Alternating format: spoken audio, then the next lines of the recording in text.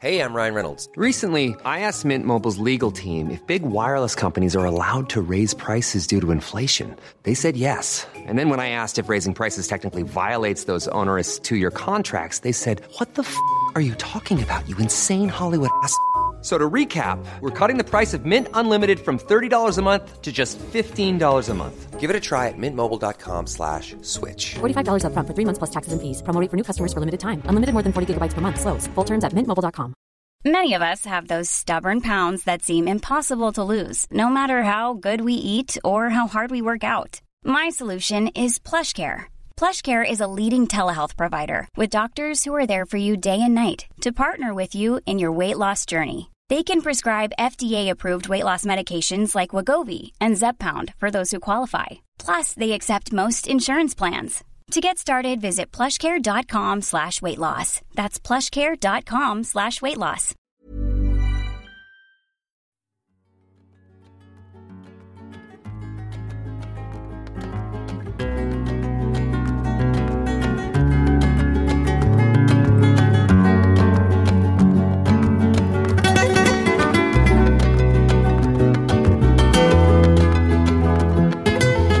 Hej och välkomna alla lyssnare till vårt 13:e och sista avsnitt för den här säsongen, vår första säsong. Och också det slutet på det här året. Känns spännande, Rigmor. Vi hade ju tänkt 10 avsnitt och sen skulle vi göra en utvärdering. Ja. Och nu är vi redan på 13:e och vi har jättemånga tänkbara ämnen som vi kan fortsätta med. Verkligen. Och vi vill först och främst tacka alla våra lyssnare för att de har varit med oss under de här 13 avsnitten. Det har varit jätteintressant och spännande. Alltså det är därför vi vill fortsätta. Ja, verkligen. Vi kommer att ta lite sådär ledigt över helgerna nu, men sen kommer vi fortsätta igen i början av januari. Så håll utkik på Facebook, på Instagram, så kommer vi lägga ut där när vi sätter igång igen. Och säkert lite annat kanske också under helgerna. Så håll utkik där. Och gilla, dela, prata med era vänner. Vi tror att det här är ett viktigt ämne så att fler behöver höra. Så hjälp oss att sprida Sektpodden. Sen vill jag också bara säga att vi har ju fått jättemycket mejl. Eller hur, Rigmor? Ja.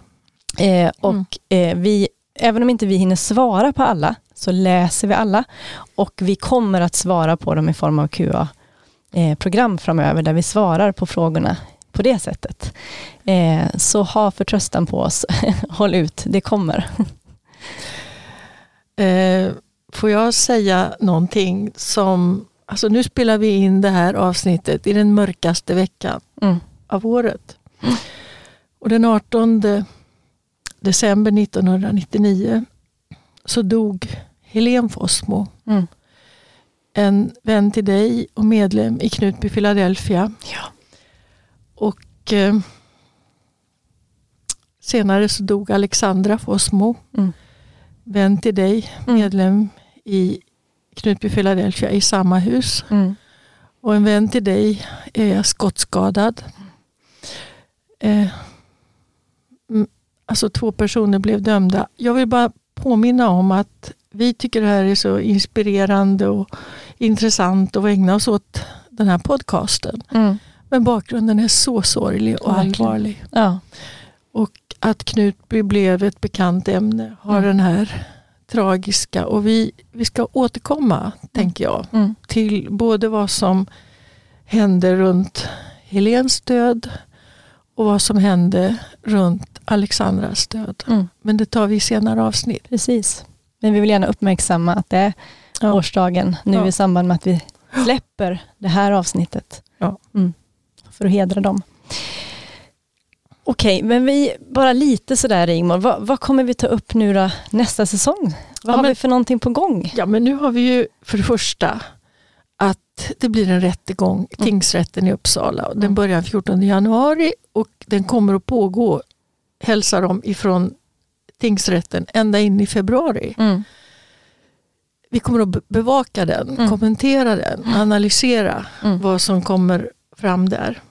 Precis, och vi kommer säkert att göra så att inför rättegången berätta lite mer så man får lite humman vad det handlar om. Men jag tänkte det också, att nästa avsnitt, direkt efter nyåret, då går vi igenom förundersökningen så att våra lyssnare är klara över vad åtalen gäller och lite grann runt omkring vad som det finns att berätta om runt det. Jättebra. Sen har vi lite andra ämnen också som vi har sådär, bara för att ge en liten teaser. Vi kommer naturligtvis ha QA-program, för vi har fått mycket frågor, eller hur? Verkligen, verkligen. När det gäller Knutby så har vi någon gång tänkt göra ett program om möjliggörare, eller hur? Och inte bara runt Knutby. Nej. För att varje sektbildning har sina möjliggörare. Men i Knutby är det ju på något sätt så nära det oss. blir ju det. Ja. Precis. Och sen precis som du sa, vi kommer att ta upp Helene Fossmos död. Tala om Ska det. vi göra. Vi kommer även tala om barnflickan, säkerligen vid något tillfälle. Alltså jag vill väldigt gärna belysa den, man kan nästan kalla det teknik, som gjorde att hon idag brukar kallas att hon blev utsatt för hjärntvätt eller trauma-based mind control, som är facktermen, och hur det går till och varför personer som utsatts för det liksom förlorar sin egen vilja, förlorar sin inre värld, förlorar sitt jag egentligen. Och det är ju jätteintressant, för jag tror att många tycker att det är väldigt svårt att förstå. Ja. Men det ska bli intressant att få kanske kunna förstå det. Och det finns ju andra sektmekanismer som vi kommer fortsätta tala om också i kommande program. Alltså ett tema, Emma, som jag gärna vill ta upp, det är musikens betydelse i en sektlik erfarenhet och i ett kollektiv. Och då tänker jag vi kan utgå ifrån de här mindre sammanhangen som Knutby, men också titta på de större sammanhangen. Det finns nu några forskare, den första var väl egentligen David McGowan. Han skrev en bok som heter Weird Scenes Inside the Canyon, där han visar att det som min generation var med om, The Summer of Love, hela den här fantastiska hippiekulturen och musiken, Mamas och Pappas, Bob Dylan, Jimi Hendrix, hela den där popkulturen som vi trodde, och The Beatles förstås, och Rolling Stones, som vi tänkte oss var liksom vanliga killar, de flesta, som satt igång och spelade i något garage. Men att det kanske inte var så det gick till. Och det finns en nyare forskare som heter Mark Devlin, och han har skrivit 2 böcker än så länge som heter Musical Truth, del 1 och del 2. Och där han visar på liknande fenomen. Var det så att det fanns en gruppering som ville lite grann ingenjörsmässigt påverka kulturen med hjälp av musik? Och var musiken, får jag fråga dig, var musik någonting som ni hade i Knutby, Philadelphia? Ja, det var en stor del av församlingens liv, som du är i de flesta frikyrkor naturligtvis, men det påverkar ju mycket, absolut. Så det är intressant, verkligen. Och för att gå tillbaka till Knutby lite grann, så har vi också talat om att kanske tala om Knutbys rötter. Var kommer Knutby från början? Det är inte så isolerat trots allt, utan det finns en trosrörelse, det finns en pingströrelse, det finns en frikyrkorörelse, där mycket av det som faktiskt förekommer i Knutby också finns på andra håll. Ja, och trosrörelsen, the faith movement och pingströrelsen, hela väckelsefrikyrkligheten har sina rötter faktiskt i ett stort land i väster. Och det börjar till och med, brukar man säga, med The New Deal, Roosevelts program. Och det kan jag belysa. Spännande. Ja, vi har en hel del att prata om. Ska vi låta dem få känna lite på det, och sen så fortsätter vi helt enkelt i januari. Och välkomna tillbaka alla lyssnare då. Och tack för att ni har varit med oss hittills, får vi säga. Och nu tar vi denna tuffa slutdel av Peter Genbecks berättelse. Tack. Sist vi avslutade med att tala om egentligen det som vi kallar normaliseringsprocessen, hur någonting som är så onormalt blev någonting som blev normalt i Knutbysekten, där du, Peter, pratar om Åsa och hennes sätt att hantera saker, och som på något sätt, där ni fick som fanns runt omkring. Nu säger jag ni, för då var inte jag så nära, fick stå ut med både mig själv, med misshandel, med fysiska tilltag och så vidare. Och det blev någon slags normal tillvaro för er. Vill du fortsätta berätta om det och hur det liksom på något sätt kulminerade den här upplösningen som kom sen? Alltså jag kommer använda 2 Knutby-ord eller 2 Knutby-beteenden här som liksom ni som lyssnare får försöka hänga med på. Det jag kallar för innanför och det som är utanför. När jag säger innanför så är det alltså hemma hos Åsa. Fysiskt i hennes hus. I hennes hus? Ja, i den sfären. Ja. Utanför församlingen och övrig värld. Och som jag sa att i innanföret liksom, där skulle det vara frid råda. Det skulle vara ro, det skulle Åsa bli hel. Och utanföret så fanns ju församlingen och det här. Och hon hade det här kraftfulla hatet mot församlingen. Och jag tror att de flesta av oss, vi fick inte ihop det här. För vi mötte ju församlingen. Och det kan jag säga om de som var i församlingen, att det är ju otroligt fina människor. Ja. Ärliga, hängivna, vill bara göra gott.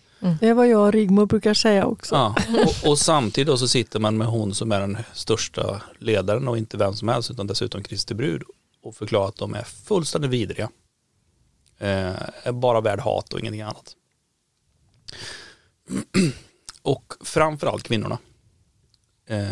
Hon var, och det hon talade om det var någonting när det här började skapas, så det kan inte säga, men hon började tala om någonting som hon kallar för antibrudanden. Åsa har ju alltid talat om liksom det osynliga, om andlighet, och det, när jag tänkt på det, alltså det är redan under Falköpingstiden, hon var i Falköping, så var det mycket om det osynliga, om andlig påverkan. Jag kommer ihåg när jag kom till Knutby i början, hur vi kunde åka runt i andra församlingar, och där hon liksom mer eller mindre kunde liksom lära upp oss andra. Jag kunde säga att du ser hon som står där borta, det är en typisk sån som har blivit sexuellt utnyttjad. Det är den anden över henne. Eller den som är där, det är en typisk den här anden. Det är typiskt högmod, det är typiskt lusta, det är liksom hon kunde ha och många gånger kunde det visa sig sen att det faktiskt var rätt. Att hon gjorde någon slags liksom analys av människor. Och hon byggde ju upp liksom den här, jag vet någonting och ni måste lita på det jag säger, att det är sant. Och det gjorde ju då att man kunde vara i församlingen och liksom se de här personerna, och jag ser bara, de här är jättegoda, jättefina, jättekärleksfulla. Och sen möter henne och säger att ni blir lurade av dem. Ni tror ju att de är fina, men jag vet det. De är falska människor. Och det här påverkade definitivt gruppen som var kring henne.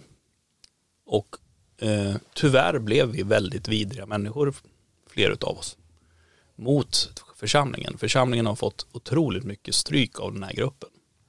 Vi fick stryk från Åsa, men vi gav sannoliken också mycket stryk utåt.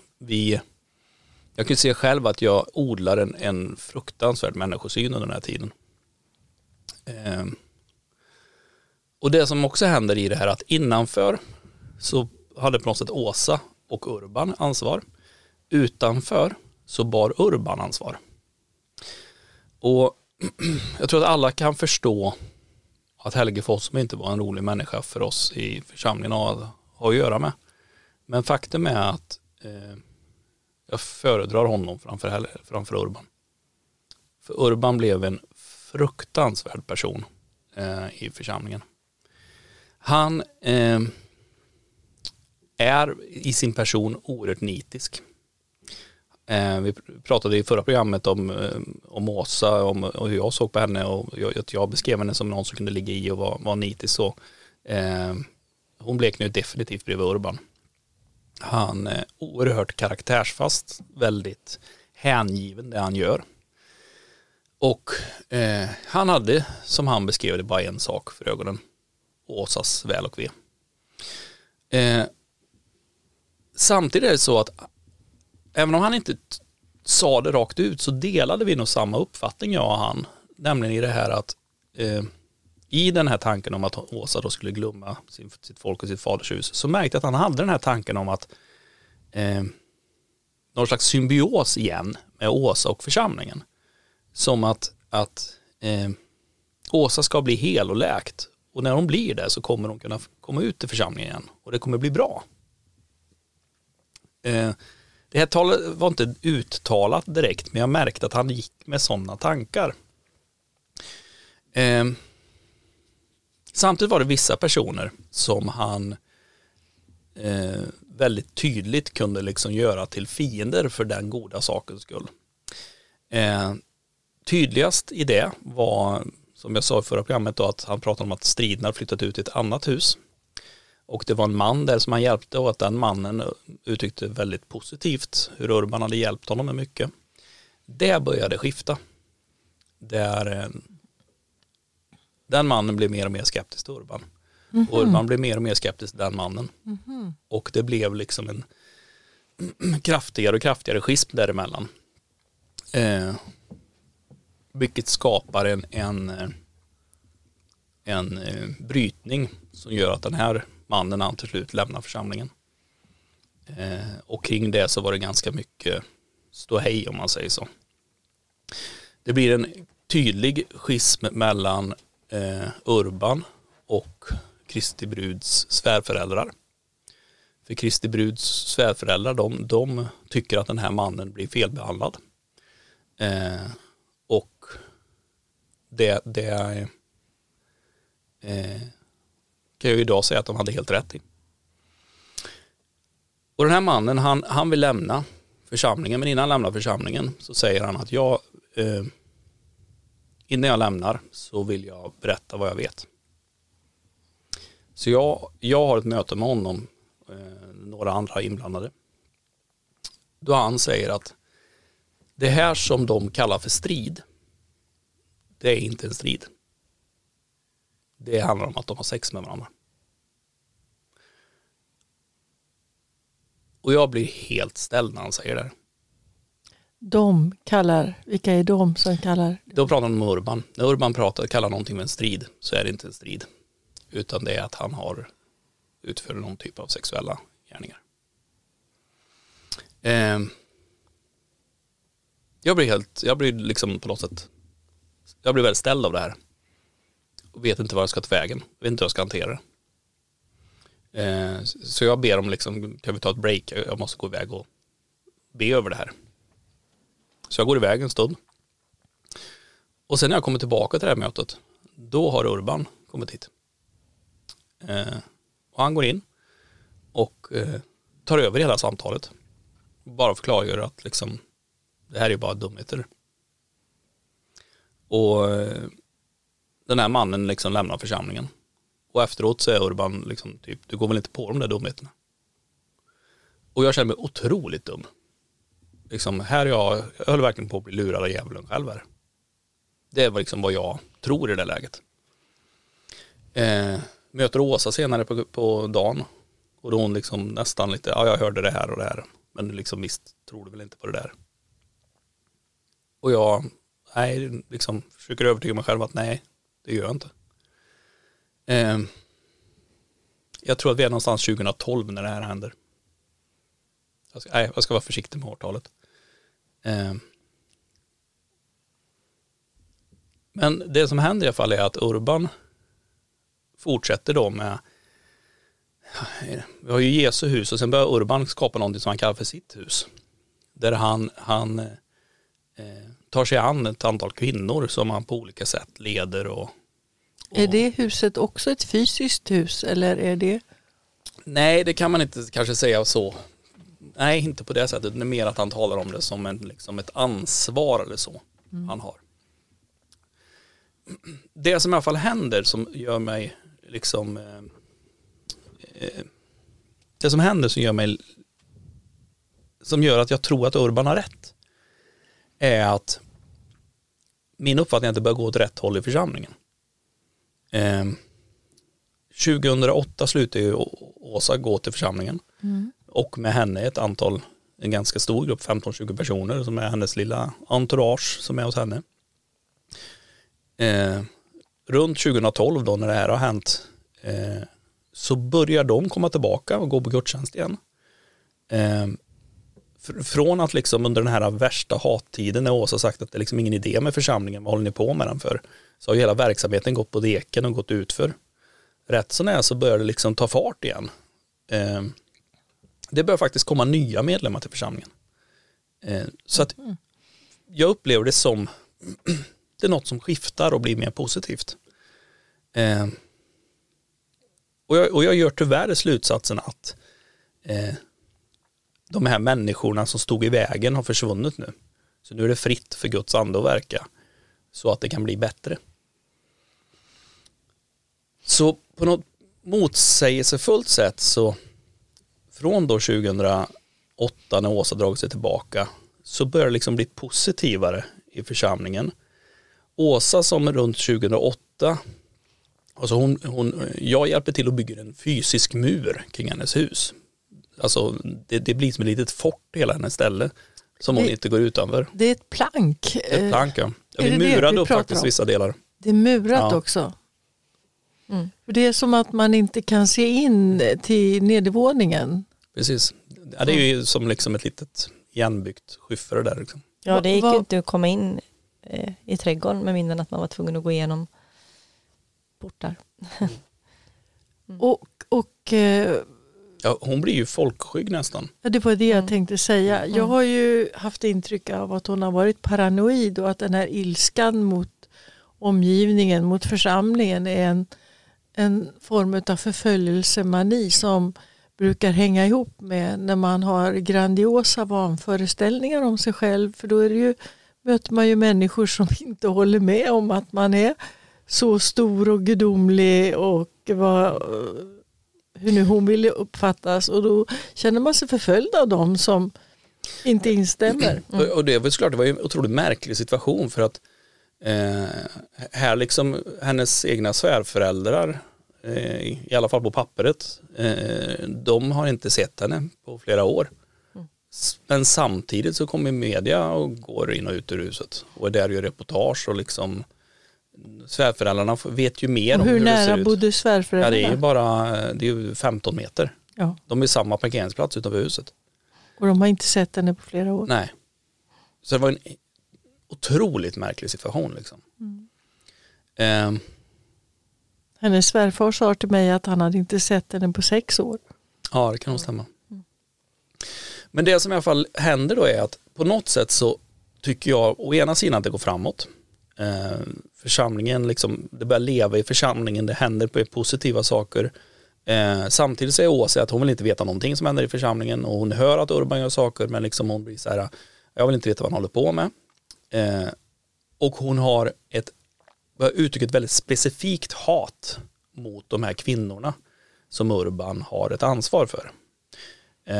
Vi har ju kommit till den punkten att vi kan aldrig nämna namn på en församlingsmedlem hos henne för då blir hon jättearg. Hon har gett liksom nidnamn till de här kvinnorna. Där de liksom de kallar någon den mörka, någon den bortskämda och ja. Och det hon säger är liksom att ni tror mig inte när jag säger att de här är liksom typ onda. Men ni ska se att jag kommer ha rätt. Ni är så naiva, ni är så liksom. Och jag ska inte säga någonting annat. Jag är liksom ganska ambivalent i det här för att jag vet liksom inte vilket ben jag ska stå på, vad ska jag lita på, vad ska jag tro i det här. Det är en väldigt stark påverkan hon har ändå. Mm-hmm. Samtidigt så går det framåt i församlingen och det känns positivt där. Men Åsa är inte i frid, hon är inte i ro. Och det blir mer och mer besvikelser. Varje lördag möts vi möts och har någon typ av middag på lördagar. Då hon... Har ni kul då? Det händer. I alla fall för min egen del kan jag säga att jag hade kul. Jag har pratat med andra som aldrig hade kul. Mm. Men det är ju alltid en stor anspänning inför de här lördagarna. Var ni en speciell grupp som träffades då på lördagarna? Nu frågar jag vet ju men... Ja, man kan säga så här att i det här läget så har väl det så kallade bordet utkristalliserat sig. Mm. Så vi är ju 12 personer. Men jag tror att det är bara under de här åren vi möts här, vad det nu kan vara 4 och 5 år. Jag tror det är bara 1 eller 2 tillfällen som alla 12 närvarar.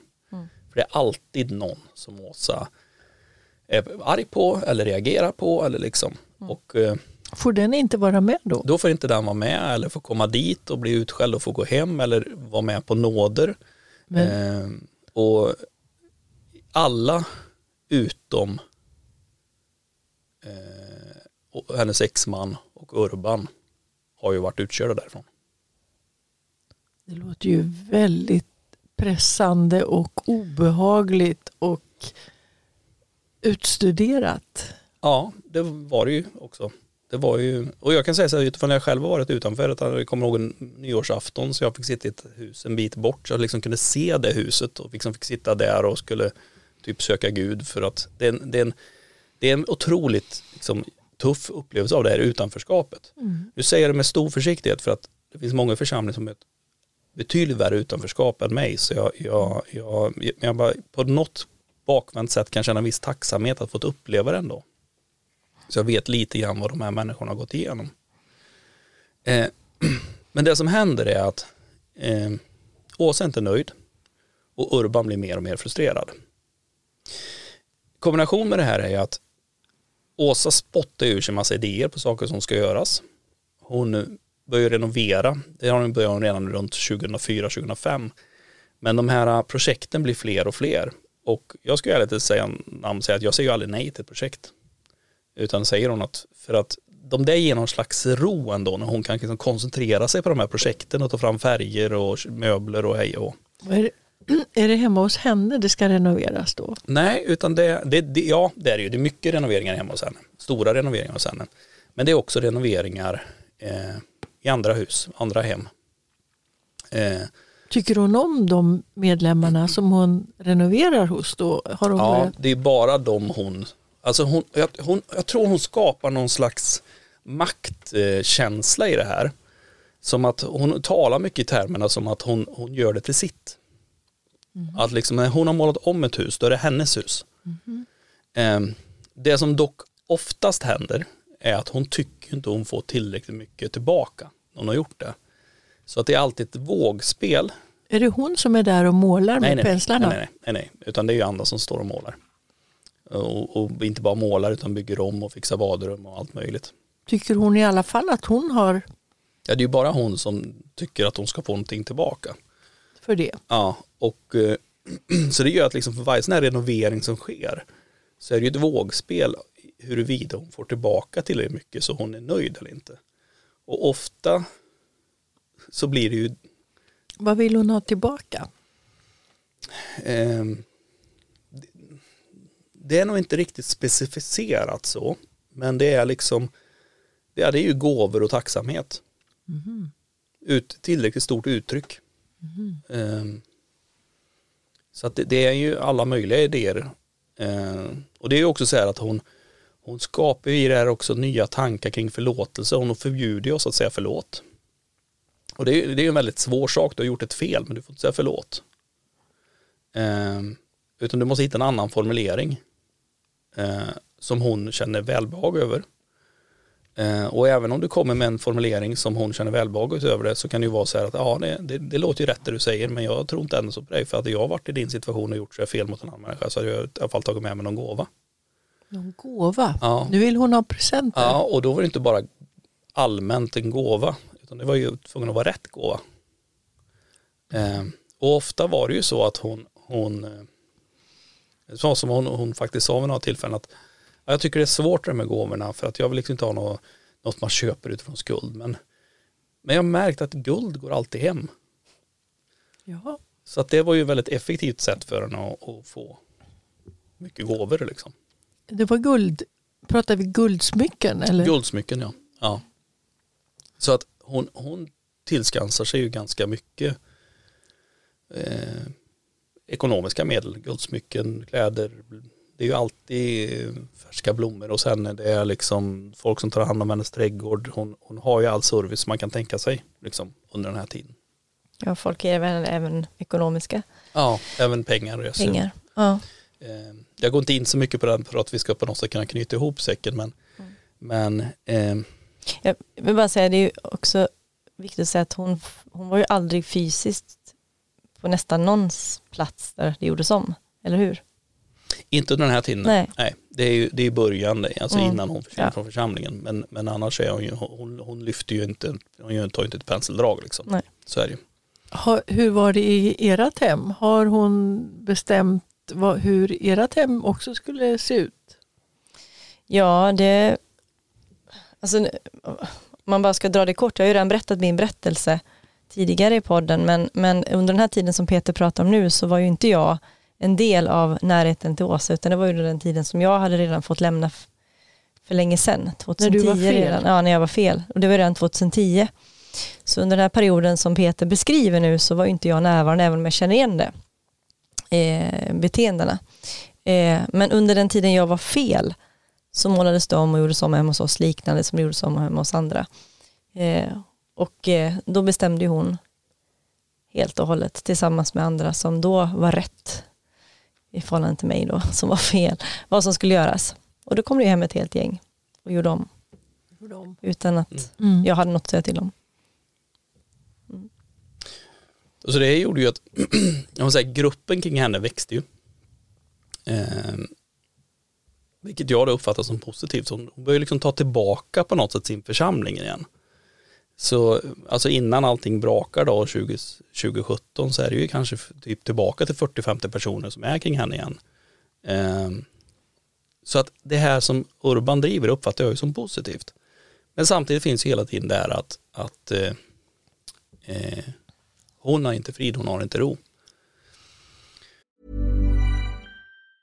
Hey, it's Danny Pellegrino from Everything Iconic. Ready to upgrade your style game without blowing your budget? Check out Quince. They've got all the good stuff, shirts and polos, activewear and fine leather goods, all at 50 to 80% less than other high-end brands. And the best part? They're all about safe, ethical, and responsible manufacturing. Get that luxury vibe without the luxury price tag. Hit up quince.com/upgrade for free shipping and 365-day returns on your next order. That's quince.com/upgrade. Hiring for your small business? If you're not looking for professionals on LinkedIn, you're looking in the wrong place. That's like looking for your car keys in a fish tank. LinkedIn helps you hire professionals you can't find anywhere else, even those who aren't actively searching for a new job but might be open to the perfect role. In a given month, over 70% of LinkedIn users don't even visit other leading job sites. So start looking in the right place. With LinkedIn, you can hire professionals like a professional. Post your free job on linkedin.com/achieve today. Och det Urban gör är att han börjar samla då det här bordet varje söndag. Det är en tid där då vi liksom inte någon behöver vara hos Åsa. Och det han säger där, liksom, han undervisar den här gruppen och säger att det ni måste göra är att bli enade om hur ni ska få stopp på det här som stoppar. Få stopp på det här som stoppar? Ja, alltså få stopp på det som gör att Åsa inte har frid. Och det är ju liksom ingen som vet vad det är ens. Hon är helt enkelt på dåligt humör. Det är ju inte riktigt så vi tänker då. Utan vi tänker att hon reagerar andligt på någon. Och det kan hon vara väldigt specifik med. Att liksom den här personen reagerar jag på. Och ser inte liksom. Och det är otroligt svårt att värja sig för hennes frågor när de är så här liksom. Men ser inte ni är det bara jag som har med Gud att göra här eller? Hon är övertygad om att Gud och hon har ja, det har hon. En närhet. Ja. Men, ja. Och liksom, och det är ju också så att liksom, det finns ju ingen annan som säger någonting annat. Utan det är ju liksom så vi tänker. Och vi tänker nog på riktigt så också liksom. Ja, och återigen så tänker jag på det här att vi var så skilda från varandra. Det här att man inte pratade med varandra. För jag vet att jag har fått frågan om inte du och jag pratar om det. Såg vi inte konstigheter? Och det gjorde man ju. Men man pratade inte med någon annan om det. För man trodde att man var ensam om att tycka att det var konstigt. Eftersom alla andra såg ut som att de var så övertygade. Så var det för mig i alla fall. Ja, men det var ju väldigt mycket där. Vi lurade ju varandra. Liksom. Ja, man lurade varandra genom att liksom övertyga sig själv med att men det måste ju vara jag som tänker konstigt för alla andra tycker att det här är bra. Eller så kanske jag inte förstår eller vad det nu kunde vara. Och det som sker också i det här är ju att det leds in väldigt mycket på liksom ganska så här konkreta karaktärsfrågor. som pekas på att det här kan vara bristen. Det blir en ganska stort fokus på vikt, kroppslig vikt. Alltså på kroppsvikten? Kroppsvikten. Där Urban har ju prövat en hel massa olika teorier och han har en tanke om att om man lär sig att behärska sin kropp, ja, då kan du också lära dig att behärska liksom din själ och då kan du liksom styra dig på något sätt. Så han har en tanke om att kan du styra kroppen så kan du styra liksom dina tankar och så vidare. Han har ju inrättat tillsammans, eller ja, han tar egentligen över en sak som Åsa jobbar med, något som kallas för viktprogrammet, som var det skulle vara en hjälp för människor som hade problem med övervikt att gå ner i vikt. Det här viktprogrammet läggs ju då på hela det här bordet, gruppen. Vi kommer fram till att vi ska gemensamt gå ner i vikt. Vi ska nå vi ska gå ner i 1 kilo var i vikt. En del blir framgångsrika, andra blir inte framgångsrika. Och då hänvisar han till ett bibelord där det står att när man är fullkomligt lydig så man kan straffa all olydnad. Där han säger liksom då att om du har ett karaktärsproblem, det är någonting du ska göra, så om du inte kan göra det, liksom, om inte moroten får dig att sköta din karaktär, så kommer ju piskan göra. Det vill säga om du är olydig, det vill säga du inte gör vad du vet skulle vara rätt karaktärsmässigt, så sätt upp ett straff. Och det han säger är att bara om du har ett litet straff så kan du vara olydig, för det gör ju ingenting. Men om straffet är tillräckligt hårt, då kommer du liksom göra vad som krävs. Det var en väldigt farlig tanke. Ja, framförallt i och med att det straffet han ofta pekar på var, ja men klippa av dig ett finger då. Klippa av dig ett finger? Ja. Vilket var ju, jag har tänkt på det efterhand, att det är ju Guds nåd att ingen gjorde det. För det var han oftast liksom pekar på, att någon som kämpar med vikten, ja du skulle gått ner 1 kilo den här veckan, du har inte gått ner 1 kilot. Vilket straff tänker du? Hur kommer du straffa dig själv? Och här sker ju saker som blir väldigt grova. Och jag känner faktiskt att jag inte vill gå in på dem. För att det är någonting som sker inom den här gruppen och jag vill inte hänga ut varandra på det sättet. Nej. Men jag vill bara att man ska förstå det här. Det här sker i en kombination också av en väldigt stor arbetsbörda som som har trappats upp. Så vi har ju hela församlingsverksamheten som vi håller ihop med alla renoveringarna som ska fungera, ihop med att vi ska få allting att fungera kring Åsa i det praktiska. Så många av oss ligger ju liksom på... Hade ni dessutom yrkesarbete? Ja, eller? Flera av oss. Jag var ju anställd av församlingen, men de flesta hade ju yrken. Så att många ligger ju liksom på 4-5 timmars sömn per natt. Och i princip all annan övrig tid är uppbokad.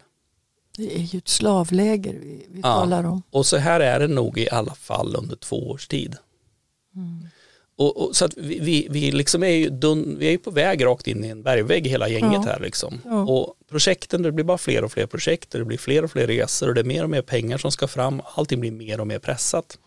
Jag tänker också att när man har så mycket så slutar man reflektera över saker och ting. Men som vi pratade om förut, att då slutar man ju se vad som är fel, man orkar inte till slut. Eller hur? Alltså, jag kan se det lite grann som en person som en ekonomi som går ut för. Får man in pengar så släcker man bränder liksom. Du hinner inte lägga upp en budget och en kalkyl. Nej. Utan det handlar bara om att nu stoppar vi in pengar där, nu stoppar vi in pengar där. Hur löser vi det här för stunden? Och det här är en av flera saker som gör att det blir för mycket liksom. Jag vet att på slutet så satte vi oss ner och konstaterade att vi hade projekt som var på gång och det var 23 nya planerade projekt. Där det minsta projektet var väl att måla om ett rum. Det största projektet var att bygga ett helt hus. Och jag hade ju byggfirma på den tiden, så vi stoppade in de här projekten i ett sån här program vi hade för att räkna ut arbetstid och konstatera att om vi skulle kört hela firman heltid så tror vi talar om 3 års arbets liksom. Har jag fattat rätt att med projekt betyder det Åsa Waldaus påhitt. Ja. Så var det. Det var en sida av saken. Den andra sidan av saken var att Urban då hade ju mängder, alltså han hade ju sitt hus då, som han talade om. Och han talade mycket om att han ville att vi skulle stå med i det som skedde i hans hus. Och han la på oss då att vi skulle be och söka Gud och få tag på det. Det här är ju liksom, nu är vi tillbaka till det här sökandet igen. Och det han beskrev var att det jag står i kan jag inte dela med er om inte ni är i anden. Liksom. Om ni är kötsliga på något sätt så går inte det. Och ni måste vara en uppenbarelse från Gud över det här. Och det han sa var att för mig är det här enkelt, för jag ser det som en kod. En kod? Ja. Och jag har svarat på den koden. Och därför vet jag att om ni kommer och säger, om jag vet att koden är 1532, kommer ni och säger att jag upplevt att Gud säger att den är 1534, så vet jag att det är helt fel kod. För det är bara 1532 som är rätt kod. Och han talar om det här att ni måste få tag på vad det är, vad handlar mitt hus om och så vidare kring det här. För där menar han på att här finns en nyckel för att Åsa ska vara i frid. Och det var återigen vad Åsa ska bli på gott humör. Mm. Och vi söker i det här och vi försöker förstå och så vidare och så vidare. Och i den här processen så någonting som jag tror är helt avgörande är att Patrik, alltså Åsas exman, han har ju, jag ska inte säga gräddfil, men han har liksom inte de upplevelser som vi andra har av att vara utanför och så, utan han har haft ett jättetufft liv på många sätt, men han har en sån speciell position hos Åsa. Men i det som är utanför så börjar Urban. De är väl gifta kort sagt och har barn tillsammans. Ja, så är det ju med. Ja. Men utanför så börjar Urban mer och mer vara på Patrik. Han är inte nöjd med Patrik. Krasst skulle jag säga att han är avundsjuk på Patrik. Patrik är en charmig, rolig person. Han är duktig på att sjunga. Urban vill vara en charmig, rolig person. Han vill vara duktig på att sjunga. Men han har inte riktigt det som Patrik har här. Och det finns andra bitar i det här som jag inte vill gå in på. Men det som ju sker i alla fall är att Urban börjar liksom, på något sätt den här upplevelsen som vi andra har av att bli liksom pressad av Åsa, den får Patrik av att bli pressad av Urban. Och Patrik då, som har varit en otroligt liksom trygg, som vi har uppfattat trosfylld, alltså gudsfokuserad, rolig, charmig människa, han bryts ner nästan till totalt. Blir osäker, blir tvehågsen, blir orolig. Han vet inte varken ut eller in. Men han är otroligt nitisk hela tiden i allting. Men han kommer inte till bukt med det här som Urban är på honom. Men en bit som i det här styrs upp, det är att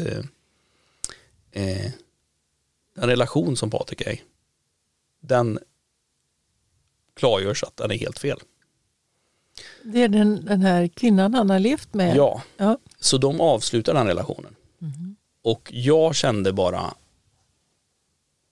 yes, äntligen kommer vi in innanför Bibelns ramar igen. Mm. Nu kan vi liksom röra oss i det gränsområdet. Så att det är en positiv sak i det hela.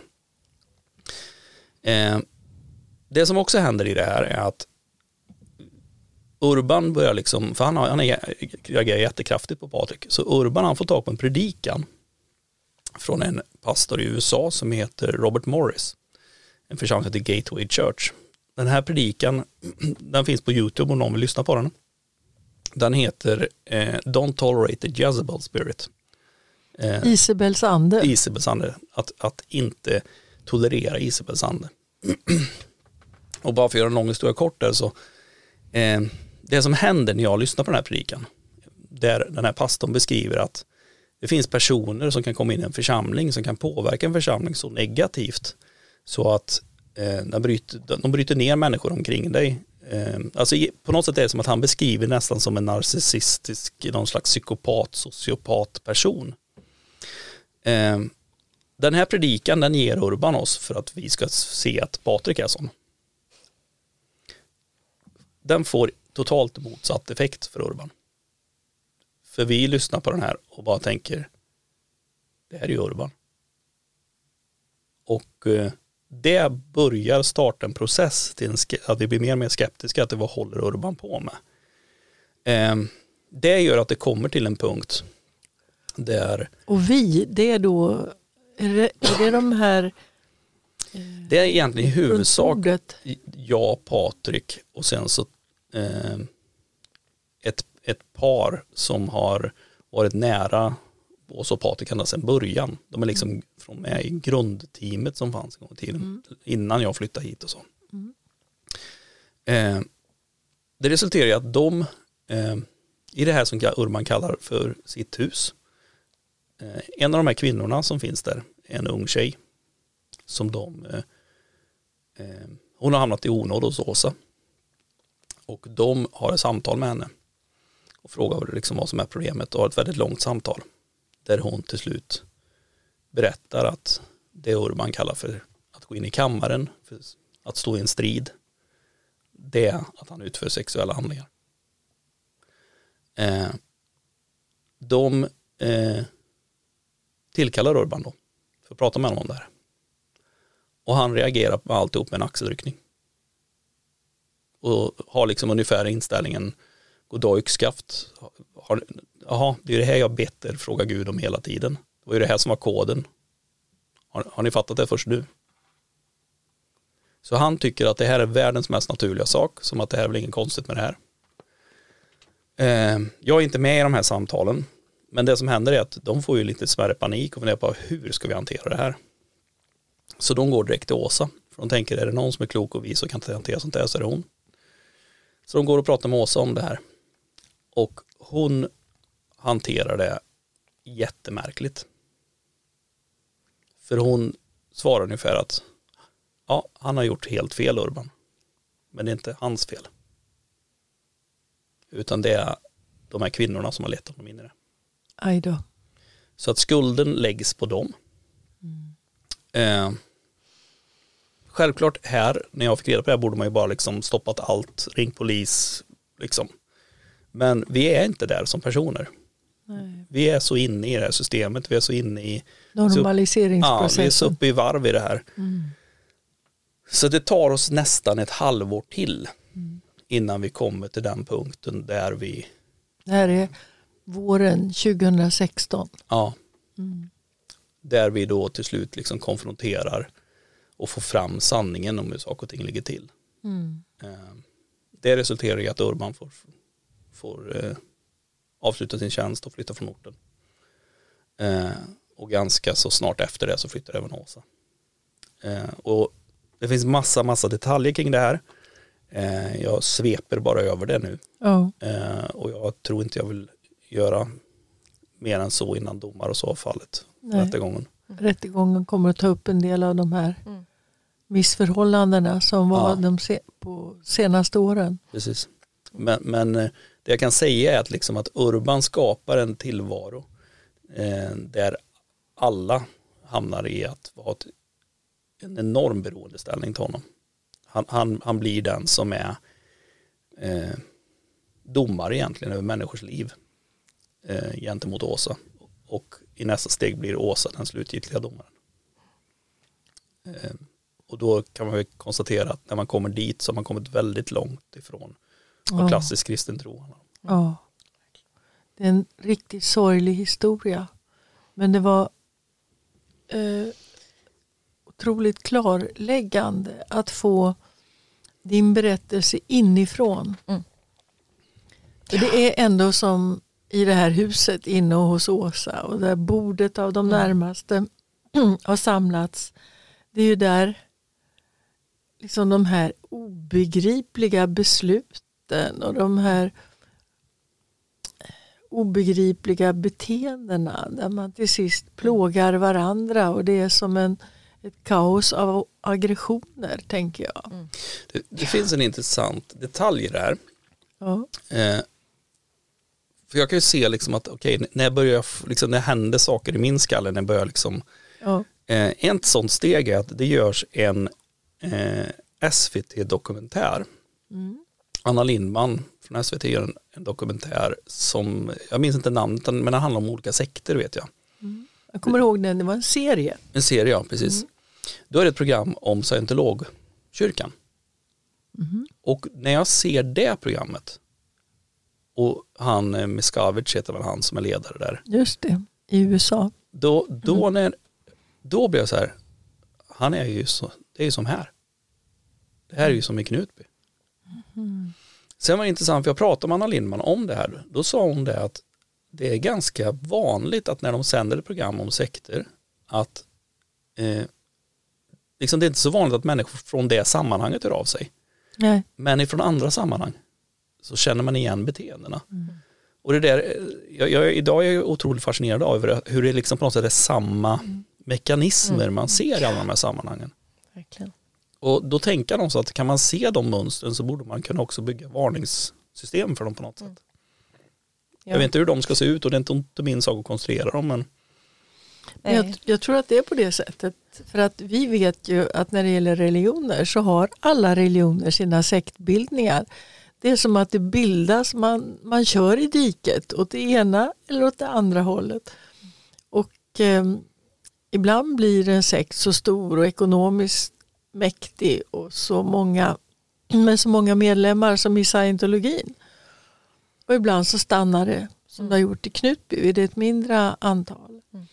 Men det är ju inte så som du säger här, Peter, att sektledarna har gått på kurs hos varann. Utan när vi människor får alldeles för mycket makt, när vi människor ger några medmänniskor alldeles för mycket makt, så sker nog det här som kallas att makt korrumperar. Alltså makt förändrar den personen som plötsligt får bestämma för mycket. Jag tänkte också på det, vi pratade om det vid ett annat tillfälle här, då du belyste det här att det är lite intressant med Knutby att församlingen blir upplöst till slut. Ja, ni upplöste den själva. Ja. Det är intressant och ovanligt efter vad jag förstår. Det är inte mycket jag kanske är stolt över från Knutby-tiden, men det är en av de saker jag är stolt över. Ja. Och hur det gjordes och även hur det gjordes ända till på något sätt sista man lämnar. För att jag tror det var otroligt viktigt att det fick ta den tiden. Ja, det håller jag också med om. Hade man liksom bara brutit upp det snabbt så hade fler, liksom, vissa var tvungna att få gå kvar de sista varven tills man själv fick se att det här. Sen är det ju så att för min del så är det ju så att det som gör också är att det kunde liksom läggas ner så, det är ju för att det ändå fanns kvar en slags, liksom någon slags grundläggande gudstro och respekt för Bibeln, tror jag. Jag tror att det är lite avgörande att vi kommer till en punkt att nej, vi vill inte vara utanför ramarna, vi vill vara innanför ramarna nu. Och den tryggheten på något sätt fanns att falla tillbaka på. Sen är det självklart så att vi har alla resor idag. Vissa av oss kanske idag har frånsagt sig all tro. Andra har gått in i andra kristna sammanhang.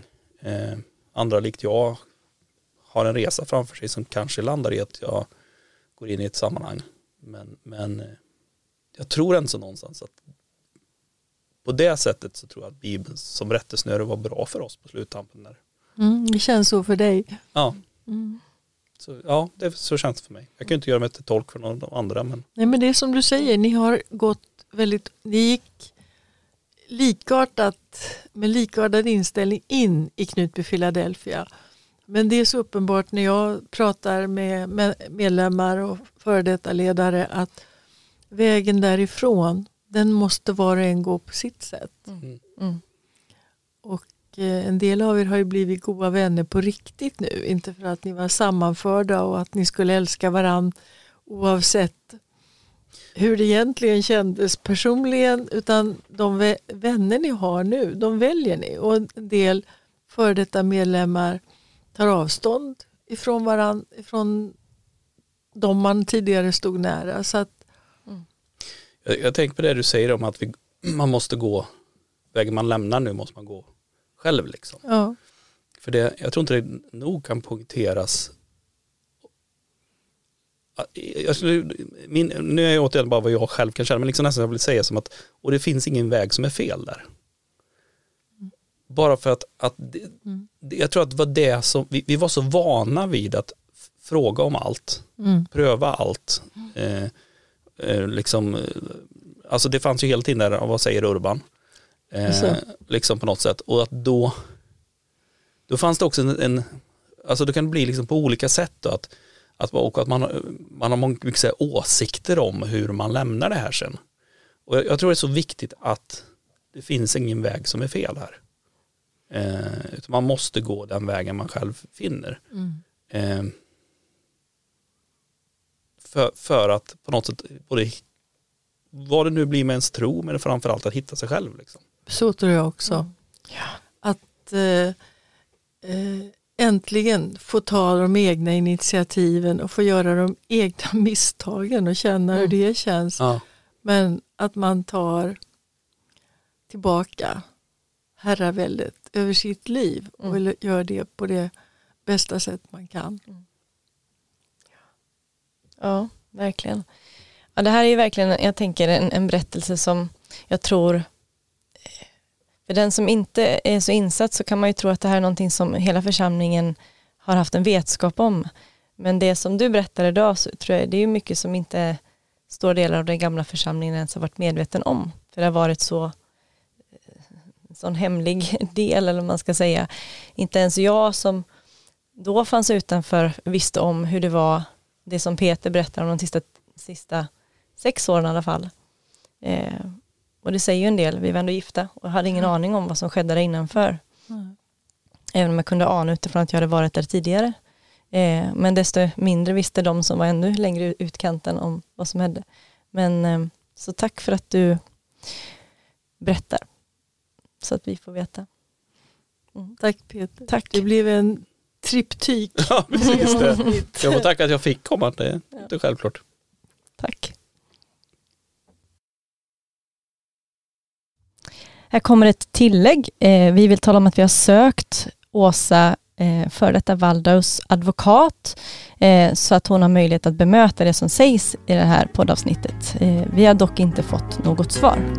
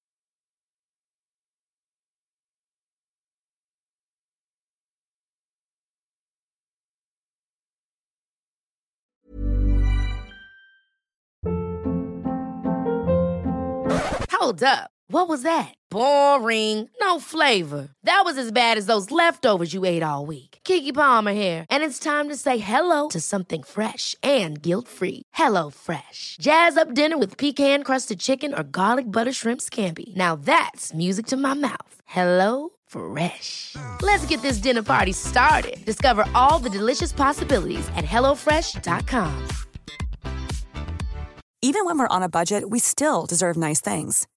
Quince is a place to scoop up stunning high-end goods for 50 to 80% less than similar brands. They have buttery soft cashmere sweaters starting at $50, luxurious Italian leather bags, and so much more. Plus, Quince only works with factories that use safe, ethical, and responsible manufacturing. Get the high-end goods you'll love without the high price tag with Quince. Go to quince.com/style for free shipping and 365-day returns.